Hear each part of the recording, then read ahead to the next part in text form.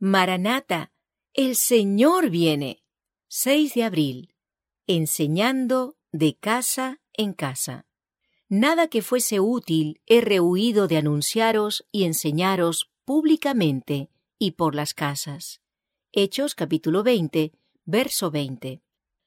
Los miembros de nuestras iglesias deben hacer más trabajo de casa en casa, dando estudios bíblicos y repartiendo impresos.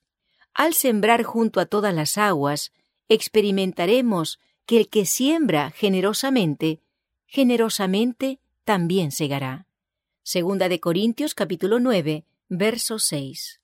El ejemplo de Cristo debe ser seguido por los que dicen ser sus hijos. Socorred a los desvalidos.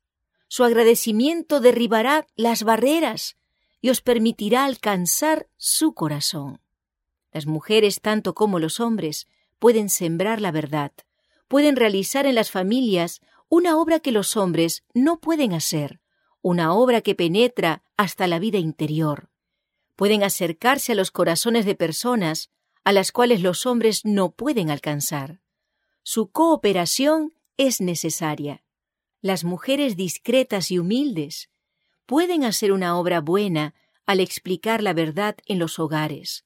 Así explicada, la palabra de Dios obrará como una levadura y familias enteras serán convertidas. En el círculo de la familia, en el hogar de vuestro vecino, a la cabecera del enfermo, podéis con serenidad leer las Escrituras y decir una palabra en favor de Jesús y de la verdad. Así será sembrada la preciosa semilla que brotará y dará fruto. Debe hacerse obra misionera en muchos lugares que aparentemente prometen poco resultado. El espíritu misionero debe posesionarse de nuestras almas e impulsarnos a alcanzar cierta clase de personas en las que no habíamos pensado, y a trabajar en lugares y con recursos que no hubiésemos imaginado siquiera. El Señor tiene su plan para esparcir la semilla del Evangelio.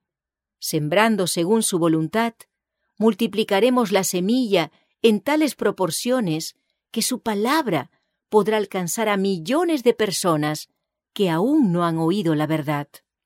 Miriadas y miriadas de ángeles están listos para colaborar con los miembros de nuestras iglesias, para comunicar la luz que Dios impartió generosamente para preparar a un pueblo para la venida de Jesús. Nuestras hermanas, las jóvenes, las de edad madura y las ancianas, pueden desempeñar una parte en la terminación de la obra para este tiempo, y al hacerlo, a medida que tienen oportunidad, obtendrán una experiencia del valor más alto.